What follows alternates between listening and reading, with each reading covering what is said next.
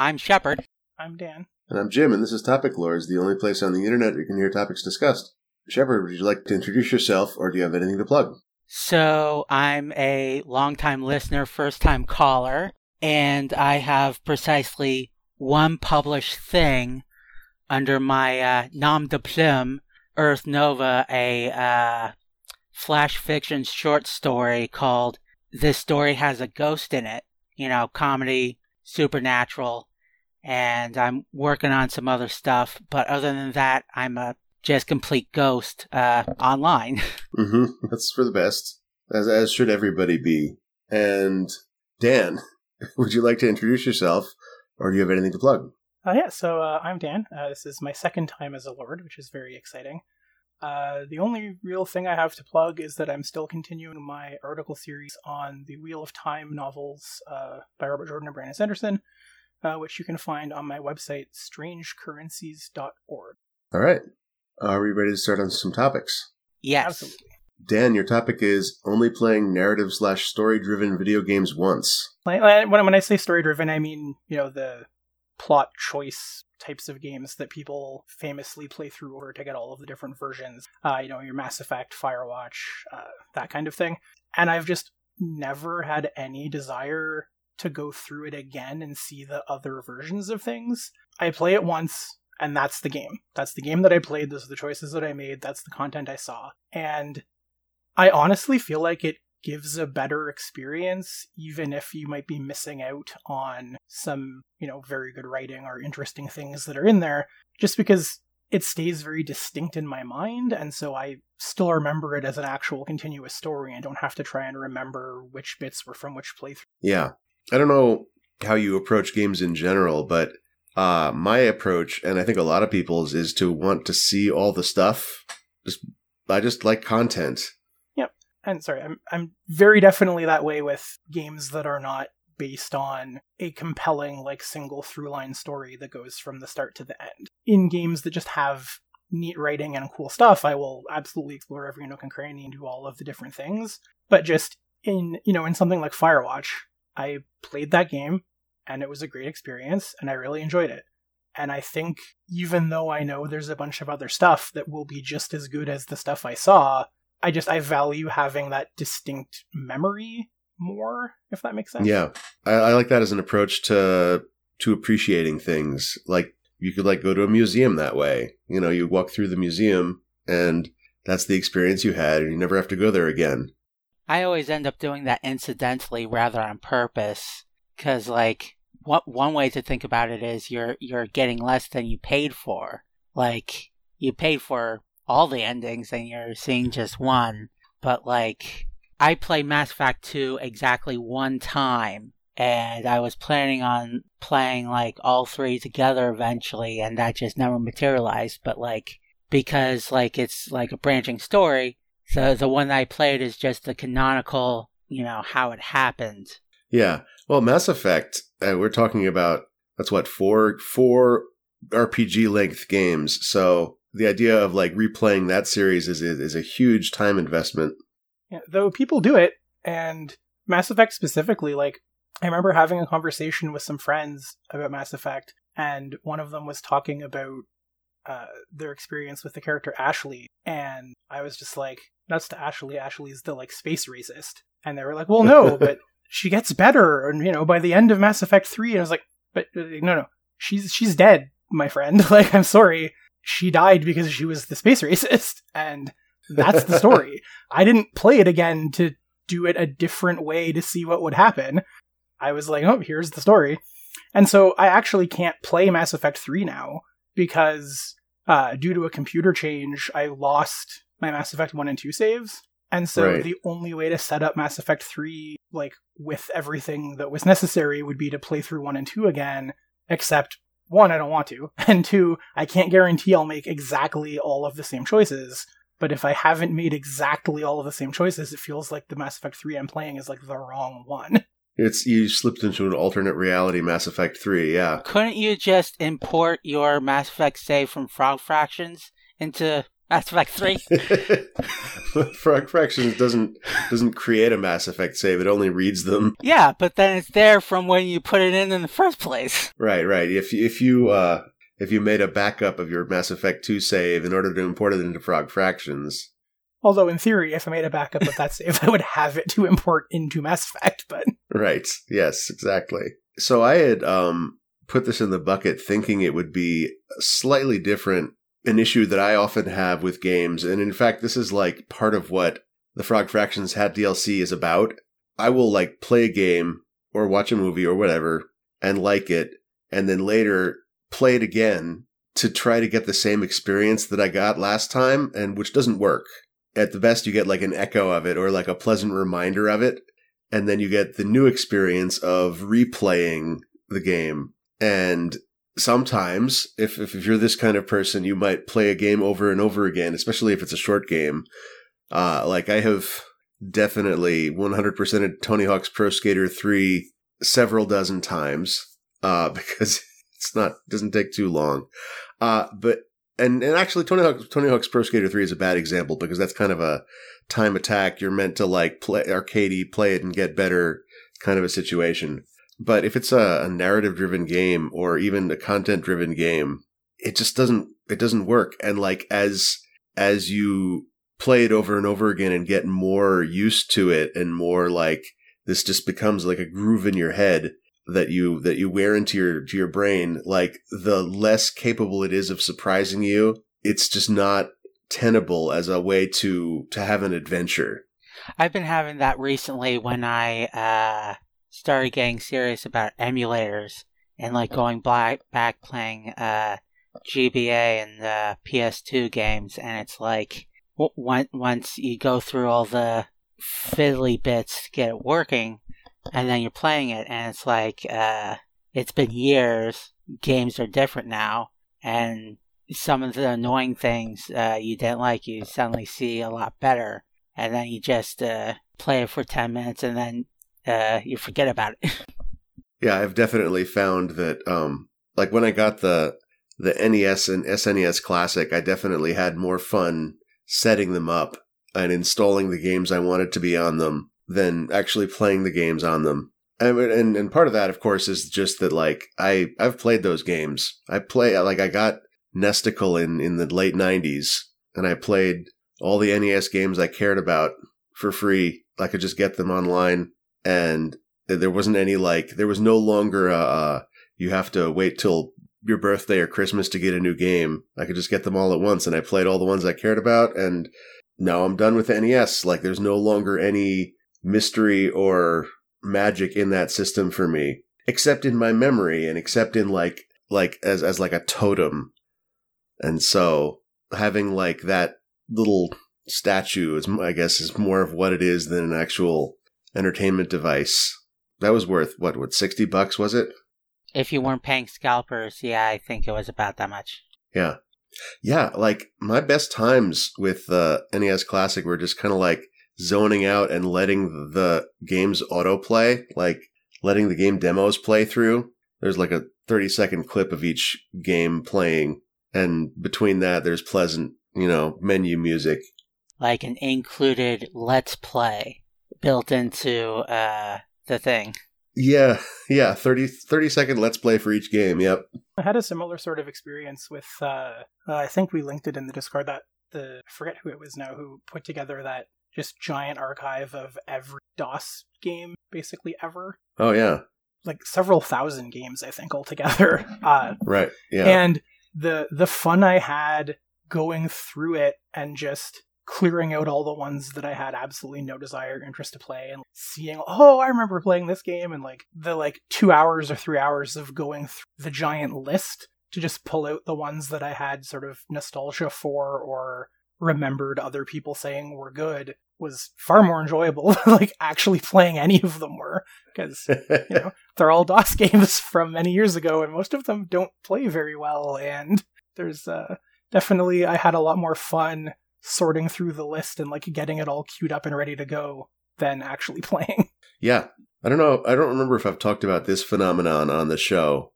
The one of the things that you do when you're setting up, installing new ROMs on the NES and the SNES Classic, it asks you for box art. And box art is something that, like, I did not ruin box art for myself in the late 90s, because when I played all those games that either I played them to death or they turned out to be mostly garbage, because most of those games were garbage, the association that I built up with that feeling was file names. Like, the name of the game may be shortened to 8 letters. I can't remember if I was playing in those circumstances or not. And the file extension. And so when I see the box art for these games, I'm still like, ooh, exciting. This is new. And because the association that I still have overwhelmingly with box art is seeing game boxes in game stores and being excited and anticipating what this game might be like. And it's also detached from the reality of what the game looks like usually. Yeah. But even then, like, if you look at the back of a box, you'll see screenshots. And screenshots of games of old, like, 80s games still do it for me in a way that the game in motion, like, if I saw 2 frames in a row of this game, I'd be like, oh, okay, it's that kind of game. But just 1 frame, I'm like, oh, that's exciting and mysterious. Are we ready for another topic? I think so. Shepard, your topic is, sometimes life is like an adventure game. A skill or item that's useless when you get it is needed years later. So the memory that made me think of this was about 10 years.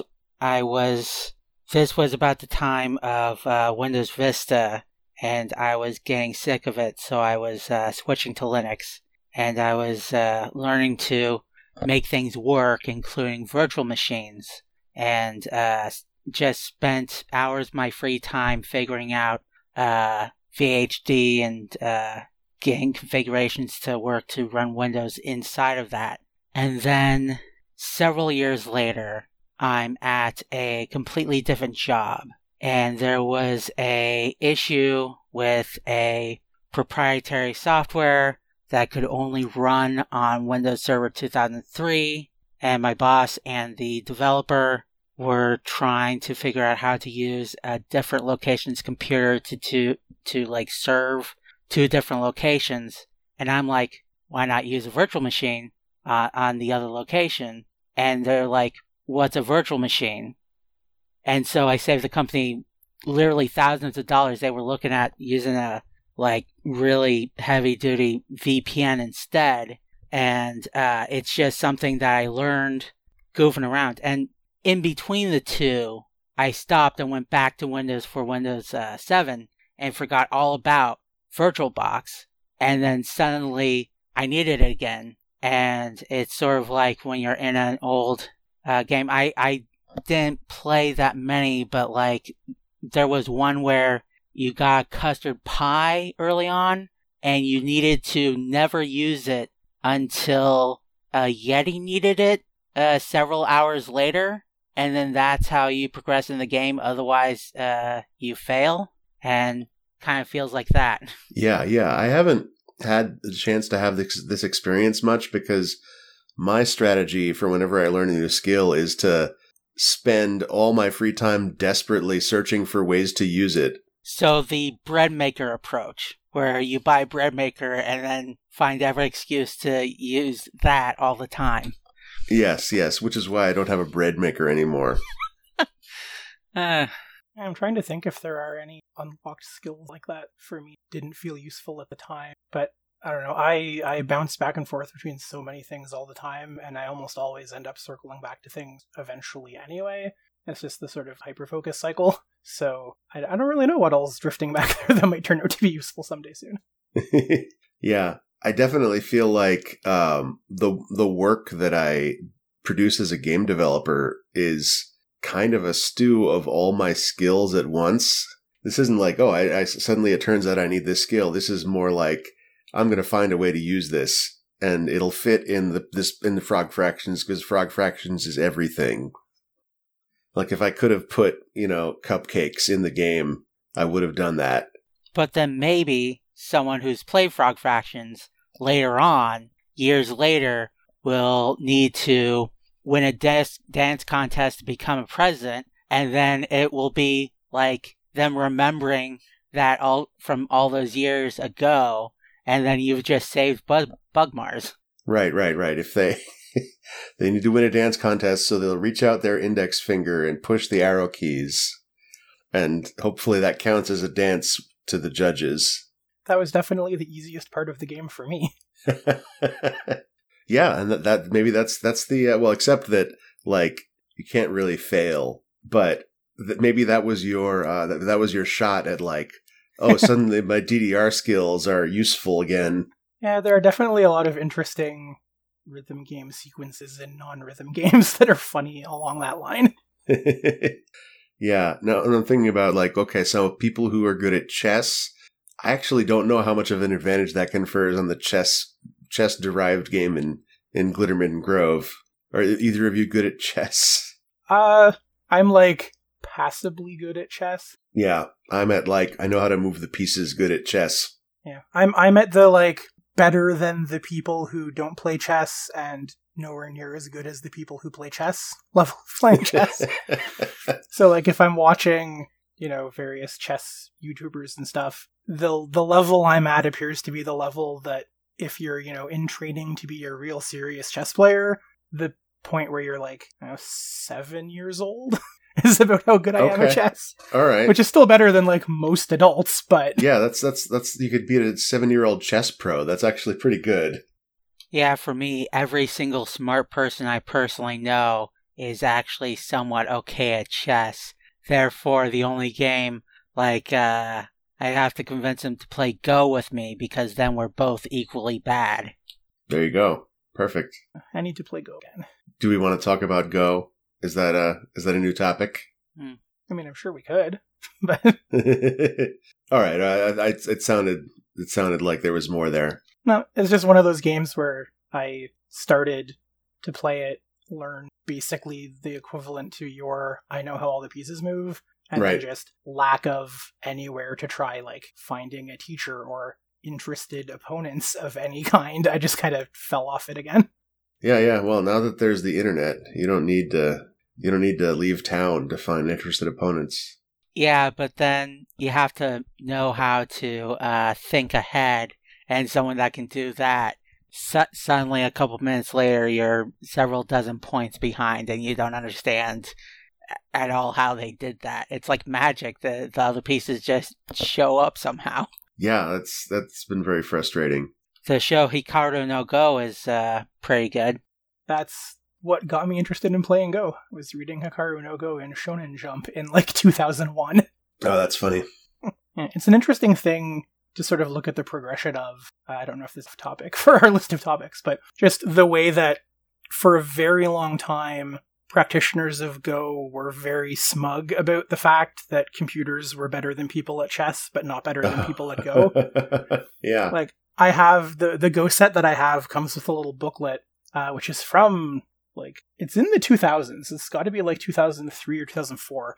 And it talks about Go AI being so bad that, like, every year they would have a tournament where the various Go AIs would play each other, and the winner would play a match against a human, and to make it fair, they would play against like a 12-year-old. And that this was proof of how great and complex and wonderful a game Go was. And then Google DeepMind AlphaGo turned out to be better than possibly the best Go player who's ever lived. Yeah, well, it turns out like techniques keep getting better and humans stay the same. Yeah, that was a weird moment. Like even philosophically, it was interesting because I remember listening to Go players talk about that game in terms of like the AI is playing a different kind of game than Go players usually play, whereas Go players are playing for points. The AI player's goal is literally to win. And so it may make moves that get less points but are more likely to win. And that these strategies may inform, future. And in fact, like probably by now it is determined whether or not and I don't know the answer because I haven't kept up on it, whether or not they inform human strategies. Like when like humans learn from chess AI. Like this is it has shaped the way humans play chess at the highest level. This was something that people were wondering about the Go AI. Is like, is that going to happen with Go with human Go, or is it just going to be like, no, humans just aren't smart enough to be able to do this? Yeah, well, I know that Lee Sedol basically quit Go shortly after that. It was, as I understand it, his position was basically like, well, guess there's no point anymore. Like, we thought this was a special different thing that couldn't just be analyzed past and you needed the creative mind of a human to do, and, well, nope. And he just, like, retired and doesn't play anymore. Yeah, the creative mind of a human programmed the computer that taught itself to play Go, so it was involved in the recipe somehow. Yeah. I mean, I guess that's true, but, like, also, like, humans do lots of stuff that computers are better at, and it still counts as a human activity that's worthwhile. Yeah, like, no person will ever beat a chess AI ever again, and that's been true for years. But, like, chess is more popular now than it ever has been, so it's not like that stops people. Yeah, it's still something people do for fun, and it's still something people get paid to do, and it's still people do at high levels of competition and value, and, like, that is valued by a lot of people. Yeah, I think there's a certain element that just Go in particular, because it was so resistant to the same kinds of brute force AI that were good at chess in the 70s and 80s. I think it just got this veneer of being an extra creative, extra special human-y thing. And so right. I can understand people who are at the top of Go seeing that and just going, all right, like, never mind, in a way that it's not quite the same in stuff like chess. Yeah, I would be curious, like, how many other people retired as a result. That may have been his listed reason, but also, like, psychologically, that defeat, like, it's like you're being defeated on behalf of the human race. Like, that's got to take a toll on you. Yeah, considering, like, the previous test beat the European Go champion, who I think was only, like, a 3-dan master or something. Anyway, so, like, it was just assumed that Lee Sedol would just win. Like, no one, like, I think he said that it might win one game. And instead, he won one game and lost the rest. And for the listeners, if you, on YouTube, I think if you just even search for just, like, AlphaGo Lee Sedol, I think it's like Mix or something, there's a clip of a move that AlphaGo makes that the Grandmaster who's giving commentary plays it on his, like, commentary board, moves it, looks at the screen as, like, extremely confused, moves it back again. I remember that. That can't be right. They think there's been a mistake, and, like, Lee Sedol got up and left the room, and was away from the table for, like, 15 minutes of time, because this move was just so shocking and perplexing that they just had no idea what they were doing, and it was, like, that it played 2 spots over from where they assumed it would have. And that's enough to make it so shocking that they were all just flabbergasted. Yeah. I remember dipping in and out of the game as they were happening. And I remember looking at, like, okay, I know enough about Go to know basically what this move is trying to do, but I don't know if that's a good threat or not. My experience is that if someone plays it against me, then yes, it's a good threat. But if I play it against somebody else, then no, it's not a good threat. I was just thinking that being forced to retire because a computer does your job better is better than what happened to John Henry. And for the listeners, what was that? Folk tale of a railroad builder where, like, there's a machine that lays down tracks and John Henry has a race against it, and, like, John Henry, like, technically builds his track, like, faster and he wins, but the effort kills him. Yeah, that's not worth it. Let the Wookiee win. Are we ready for another topic? Yeah. My topic is Sling Tang Rhythm. Under Me Sling Tang, I don't know how to pronounce that. I think I've heard it, but it's a reggae track. So it was in 1985. And this is notable because the backing track is one of the preset rhythms on the Casio Tone MT40. And that rhythm became a huge trope in reggae to the point where it became a non-ironic subgenre of reggae, and many, like, hundreds of songs based on this rhythm were created in the wake of this. So the backstory here is that Wayne Smith had a friend who was going on tour in the US, and he said, "Can you bring me back a synthesizer?" And his friend said, "Okay, I'll bring you a DX7, which was like an expensive FM synthesizer, very popular at the time, like all over the radio." And he ended up bringing back a much cheaper Casio Tone MT40, which is like, on the one hand, like, thanks a lot, dude. But on the other hand, like, it actually is like, if you haven't had the chance to play with one of these, you can still get some cool sounds out of it. And when he was messing with the device, he discovered that if you take the rock rhythm preset and you slow it down, like if you listen to it at rock speed, like rock tempos, it's just nonsense.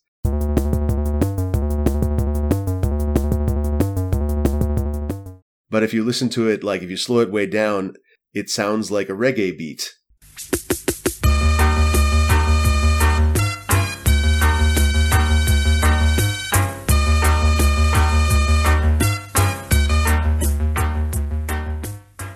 A reggae beat and bass line. And so they built a track around it, and it became a huge hit. So there was a Casio employee, Okuda Hiroko, who was tasked with creating the presets for this device. And she had been hired, her thesis in college was about reggae. She had done her like graduate thesis about reggae. And so she had reggae on the mind and created this beat, presumably under that influence. And it's just a super interesting, like, and this was apparently discovered, like, her identity was apparently discovered recently, and then which is why, like, there was a big spate of articles about this in the past year or so. And it's just a super interesting through line of, like, this Japanese woman who liked reggae, but was creating ostensibly creating a rock and roll rhythm that was then discovered, thousands of miles away by someone else, and turned into a huge hit. Turned not just a huge hit, but like almost an entire subgenre of that kind of music. It's a very strange story that I like a lot. So if I'm getting this right, this woman was inspired by reggae to make a rock track that was then used by reggae musicians? Yeah, that's basically what the story, yeah. So, like, it's funny, it found its way back, like, to the way that's, quote-unquote, supposed to be. Yeah. Yeah. It was a lucky break, I guess. Yeah, though it's interesting. I didn't know about the sort of its roots in the keyboard rock rhythm. I was interested in it just because what it actually ended up being was sort of the foundational transition of reggae into like electronic beats. Like that was the first sort of computerized drum track used in reggae. And so it caught on huge, and there are tons of songs that use that rhythm, but there are also a bunch of other like rhythms that came after that were also done computerized, that were then sort of propagated through the genre. Like it's sort of like in the way that I don't know if you're familiar with the Amen break. Oh yeah. In the way that the Amen break kind of... Let's give some context for the listeners, although like it is a famous story. Like this was a track, what was it? Amen Brother by the Winstons, is that right? That sounds about right. Where it's just, I think it's like a late 60s R&B track where it so happens that there are a few bars of the drummer playing by himself that were like, it was a very heavily sampled drum groove and became one of the most sampled pieces of music. Like those drums are everywhere in every genre. It's wild. Yeah, and so it's the Slang Tang rhythm had a similar sort of effect on reggae that the Amen break had in like electronica, like jungle kind of thing. Yeah, that's great. I'm glad there was even more to the story than I thought. And then the people that followed up on this idea they needed to sequence it themselves then. So that requires a much more of an investment. But I guess the idea might be that like once you spend $100 to find out, oh, this actually works. Then you might spend several $1,000s to get a setup to, okay, now here's a situation where I can actually write my own notes. Like you would need a a real synthesizer and a real sequencer, and you need the hardware to hook them together, then you can really explore what the genre can do with this new tonality. Are we ready for another topic? Yes. Mm-hmm. For this topic, we're going to be reading the poem Tiger, Tiger by Robin Johnson. Dan, I believe you wanted to read this one. Yeah, sure.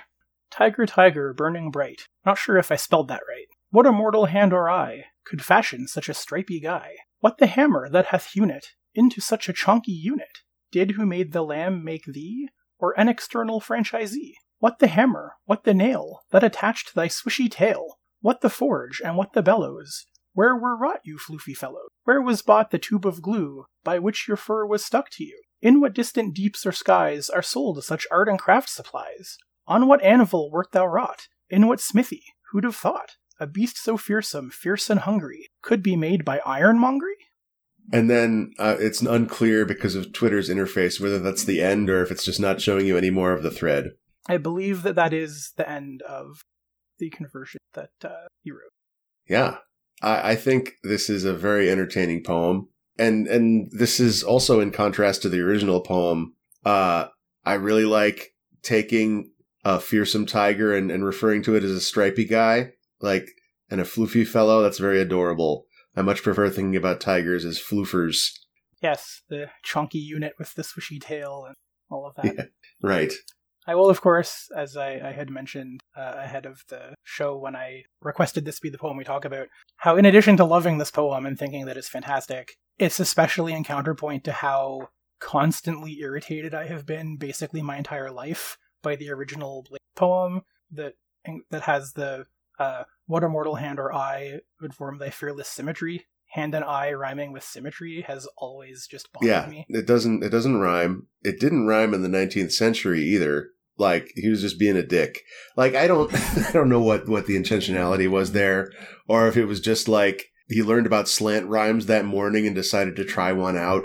Or you're supposed to mispronounce it, symmetry. Yeah, that's my part of me wants to do that when I read it or say it, but also part of me hates the part of me that wants to do that. Yeah, and I mean, poems aren't required to rhyme, and they're not required to rhyme on that scheme. No, but the rest of the poem does. Yeah, but just I don't know, is it that that symmetry is the thing that is not symmetrical relative to the rest of the poem? Is that the joke? I did a search for people why did Blake think that I rhymes with symmetry? And I found a lot of people with a lot of different theories explaining why, what the artistic decision was behind this, or reasoning behind this artistic decision was, all different and all expressed with confidence that this is definitely true. Maybe the real answer is he had a deadline to meet. Yeah. I mean, why not? They've both got a Y in them, so. Yeah. One thing that irked me was seeing an analysis that laid out the rhyme scheme that claimed that those two lines did rhyme. And no, that's not the rhyme scheme of this poem. What year is the original from? Let me see. It takes a long time for drifts to happen. 1794, apparently. And the great vowel shift, for reference, was 1400 through 1700. So it was definitely done by the time. No, this is not the case of it used to be pronounced in such a way that it rhymed. And he wasn't just being a hipster and referring back, doing it vintage. Gosh. So according to the reference I'm looking at, the Great Vowel Shift took place primarily between 1400 and 1700. So it may be that there was some tail end vowel shift. I don't know how old Blake was at the time. Maybe he has nostalgia for some old vowel shift. So I can't rule that out. Or maybe he read about it or heard about it from a grandpa and thought I know how I can make this poem sound old timey. See, these are all theories that are just as good as all the theories I saw online. One person was claiming that the rhyme is with I and thy, and then fearful symmetry is on the next line, and it's a separate thing to set it apart. But just what immortal hand or eye could frame thy? Yeah, that was the Right. Nope. Like, it's tetrameter. Like, Yeah. Yep. Form the symmetry of thy? Of thy fearful symmetry. Yeah. Some words rhyme with others and some don't. But going back to the vastly superior modern version. Yes, let's dwell on that for a little bit. I enjoy, like, I think just the right amount of the original text is in this, but it's like spread out more, and so it's like you can tell very much that it's a conversion of the original, but it's not just I changed some specific lines around. Like, different elements of it sort of got moved around and shifted to make sure they were still included, and like it reads along the same kind of thematic lines. Like, you're asking the tiger these questions and you get a dissatisfying lack of answer because it's a tiger who can't answer you. And so all you have are questions, and like the theme is still exactly the same. It's just, Right. It's a much more fun tiger, and that the whole thing rhymes. I'm getting faint Calvin and Hobbes vibes, like this is Calvin talking to Hobbes. Yeah, this could be like a grown-up Calvin, something that would be something. And in fact, like if you scroll down, other people have that reaction as well. Like one of the replies is just Calvin wearing a newspaper hat and with a speech bubble that's cut off such that it's implied that whatever's above the image is in the speech bubble. Yeah. And Calvin actually, in Calvin and Hobbes, he quotes Tiger Tiger in one of the strips. Oh, I didn't know that. And also just there's at least one or two poems about Hobbes that are in there. Yeah. We could. I guess we already did a Calvin and Hobbes poem, but we could do another Calvin and Hobbes poem. They're pretty good. Yes, Calvin says, "Tiger, tiger, burning bright in the forests of the night." Blake wrote that. Apparently, the tiger was on fire. Maybe his tail got struck by lightning or something. Flammable felines. What a weird subject for poetry. I found that on the internet. Yeah, there's another one that I've always enjoyed where he finds Hobbes sleeping, and the poem goes, "My tiger, it seems, is running around nude. His fur coat must have made him perspire. It lies on the floor. Should this be construed as a permanent change of attire? Perhaps he considers its colors passé, or maybe it fit him too snug. Will he want it back? Should I put it away, or use it right here as a rug?" And then he just walks away. and presumably the punch is Hobbes' reaction to this. Hobbes says, "I wonder when school starts." Very good. We've done 3 poems today, all tiger poems. Okay, I just did a search for Calvin and Hobbes poetry, and I need to not look at this because then I will stop doing the show. Because you are in the middle of recording a podcast. Right, yes. Are we ready for another topic? Yeah. Shepard, your topic is the internet and college are two great tastes that taste terrible together. Okay, so right now I am getting an associate's at LaGuardia Community College, and because of the thing that's happening for the past couple of years, it's been 100% online instead, and it's been pretty bad. Oh, you learned like doing college online. Yeah, but like not like a program that was made for it, just a regular lecture kind of college, but like done on computers by teachers that don't understand it to students that don't have good enough internet for it. And everything is, they try to do it with a facsimile that just is not good. Like in high school, I did all of that online because I was homeschooled and I just taught myself computers and that was decent enough. But like right now, like especially at the beginning of 2020, they were trying to figure out how to do exactly the same thing, but on the computer. Like you mentioned anybody going to college right now, Blackboard discussion, and you're going to trigger seizure in them. Uh-huh.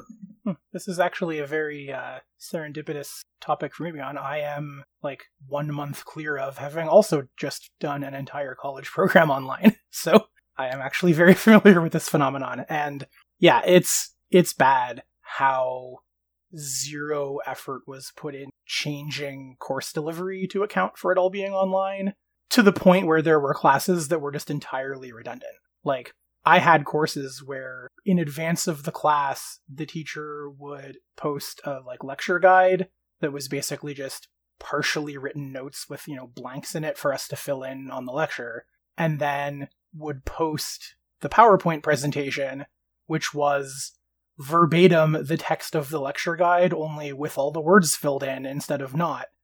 And then the lecture would be the professor reading the PowerPoint aloud to us, and then that was the end of the lecture. And in person, is the difference that you wouldn't have those notes? Well, I think, in person, even if you were given the lecture guide, the lecture would just be them standing at the front of the room and talking. So you'd have to pay attention and listen and follow along in your lecture notes and fill in the relevant information.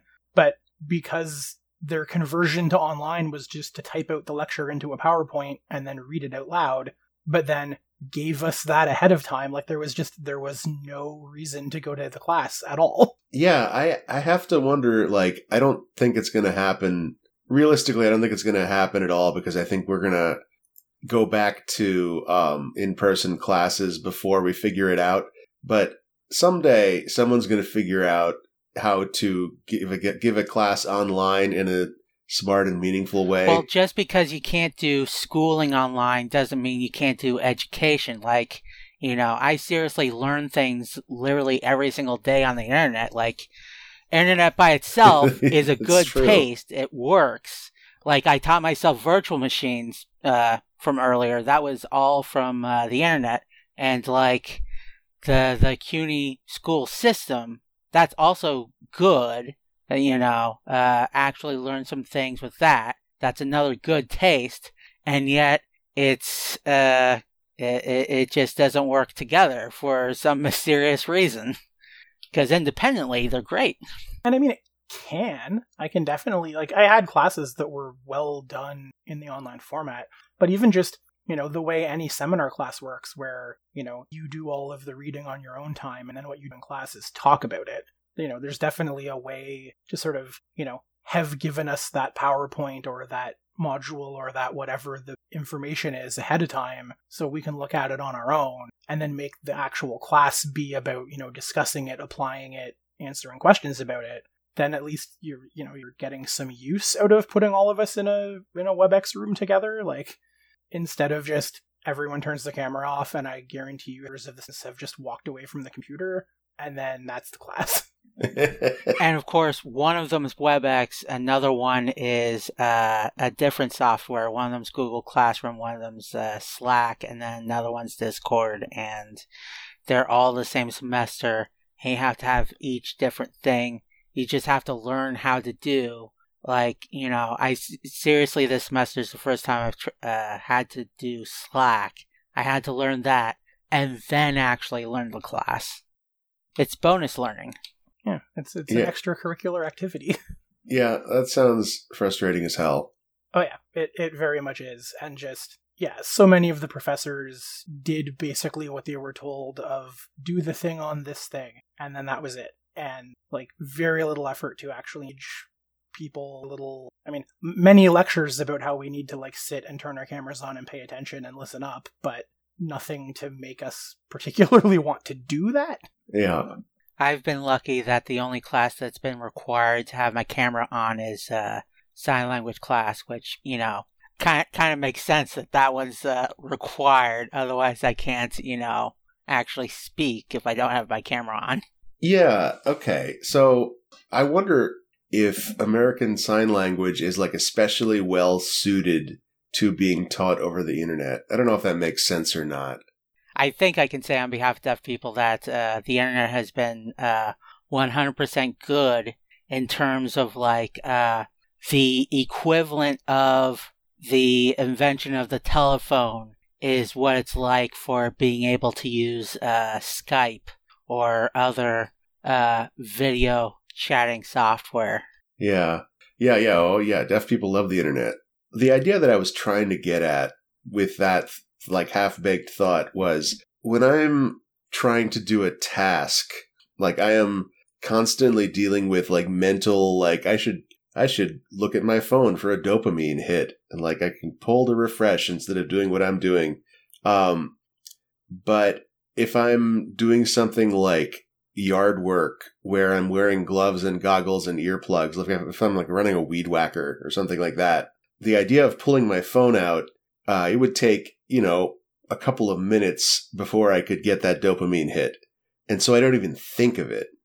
And so I wonder if there's some mental barrier you can place to make you want to pay attention. Like if there's some similar process that's happening with like the ASL class that makes you want to pay attention to it.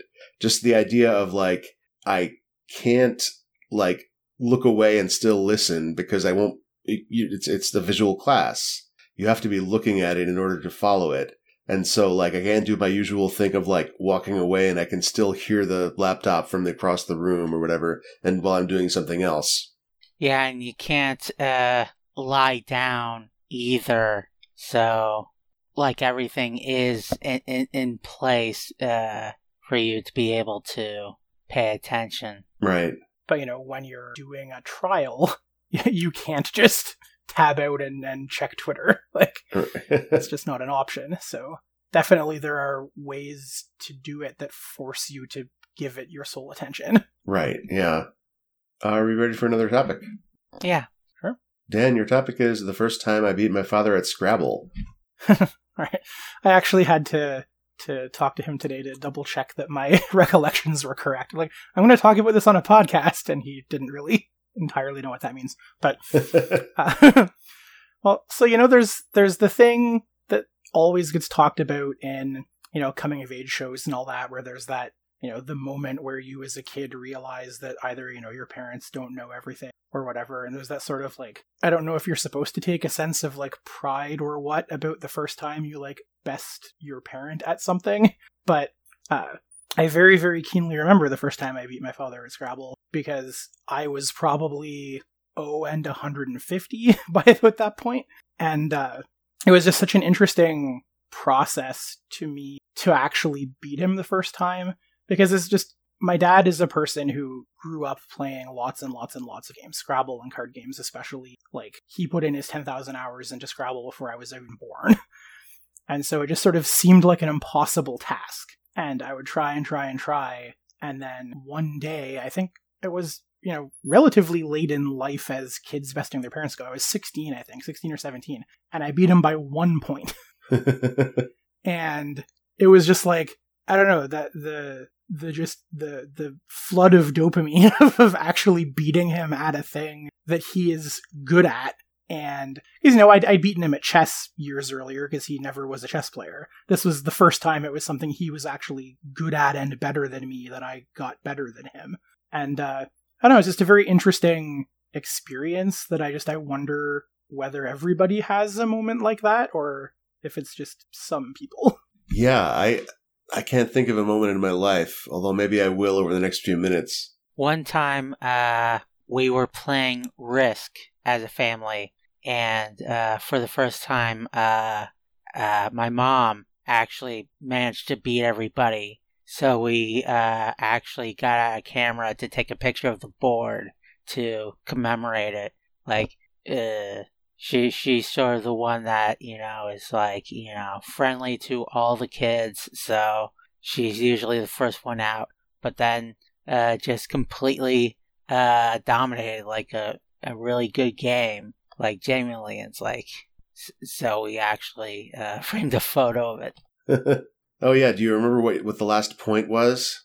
I think it was somewhere in Asia. Oh, I meant Dan's Scrabble game. What was the point that put you over the edge?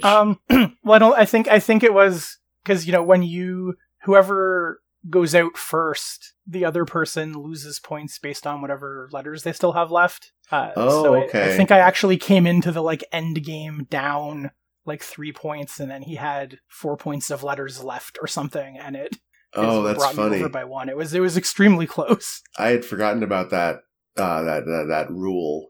Yeah, it's an interesting process because we would then play, and once I beat him the first time, it just suddenly became easier to do.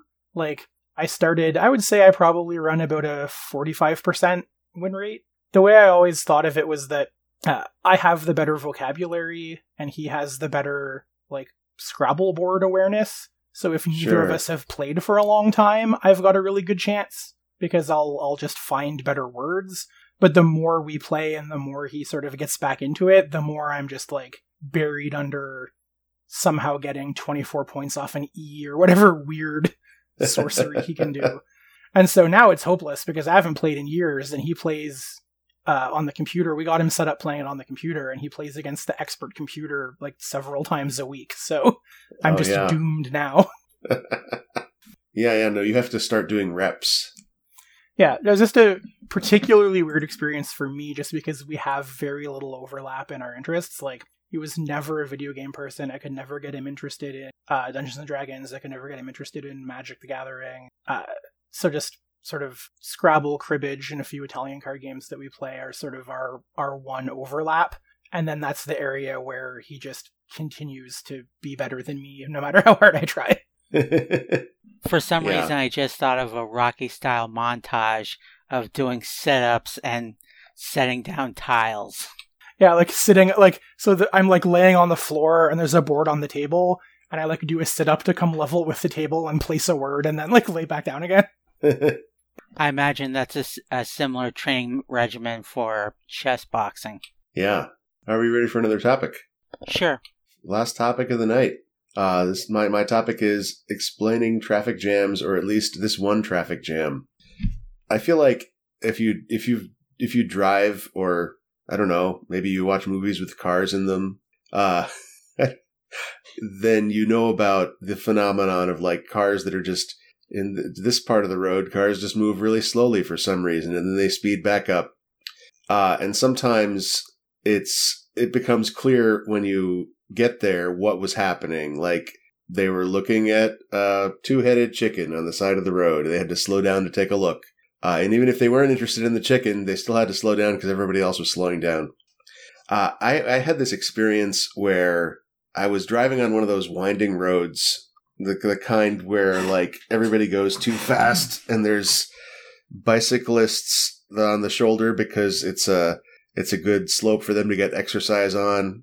And like the drivers coming the other way never stay in their lane because they're trying to take the corner efficiently. And there was this point up ahead in the road where, like, for no apparent reason, the cars were suddenly stopping to a near standstill before speeding up again.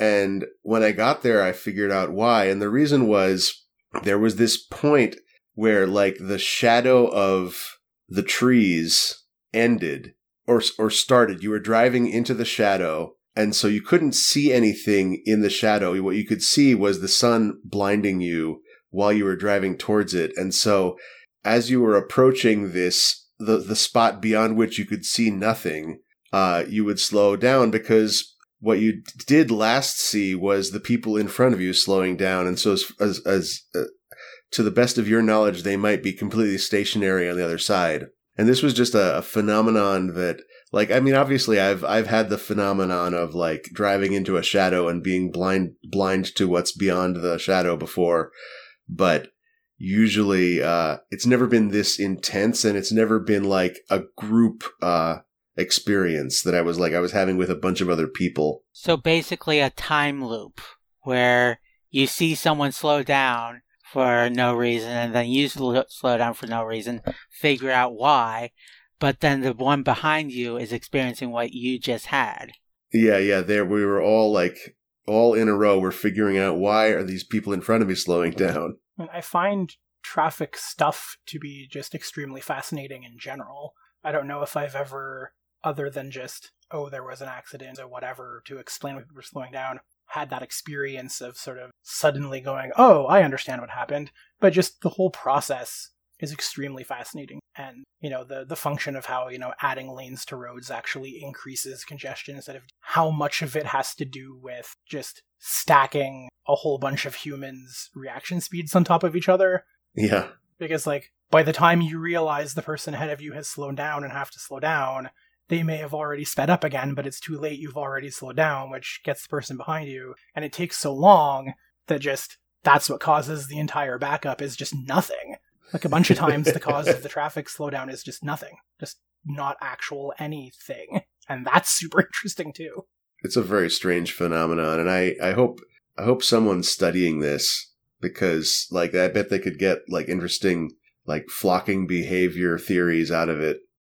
I'm trying to remember what it was. I don't know if you might just have to fiddle around on YouTube. I remember watching a thing where they took like 10 drivers and put them on a like round track and just told them maintain, 6 feet distance from the car ahead of you, and then set them off driving, and just they rubber band all over the place almost immediately. Like they just can't maintain a fixed distance from another car, even when all they have to do is just drive around a circle doing that. Yeah, I would have a hard time doing that. Well, because you want to keep making little adjustments, and then that just cascades to everyone behind you. Yeah.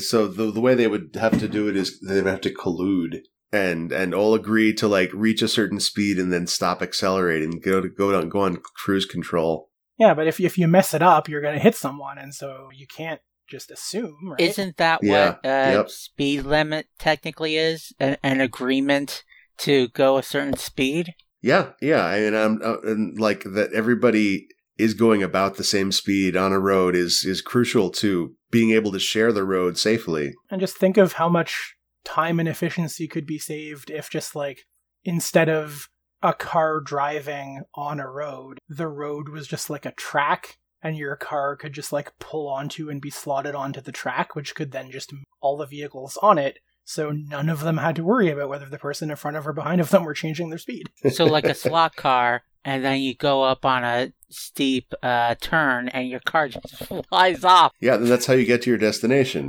That's my turn off. That replaces off ramps. They just swing you through a turn fast. Yeah.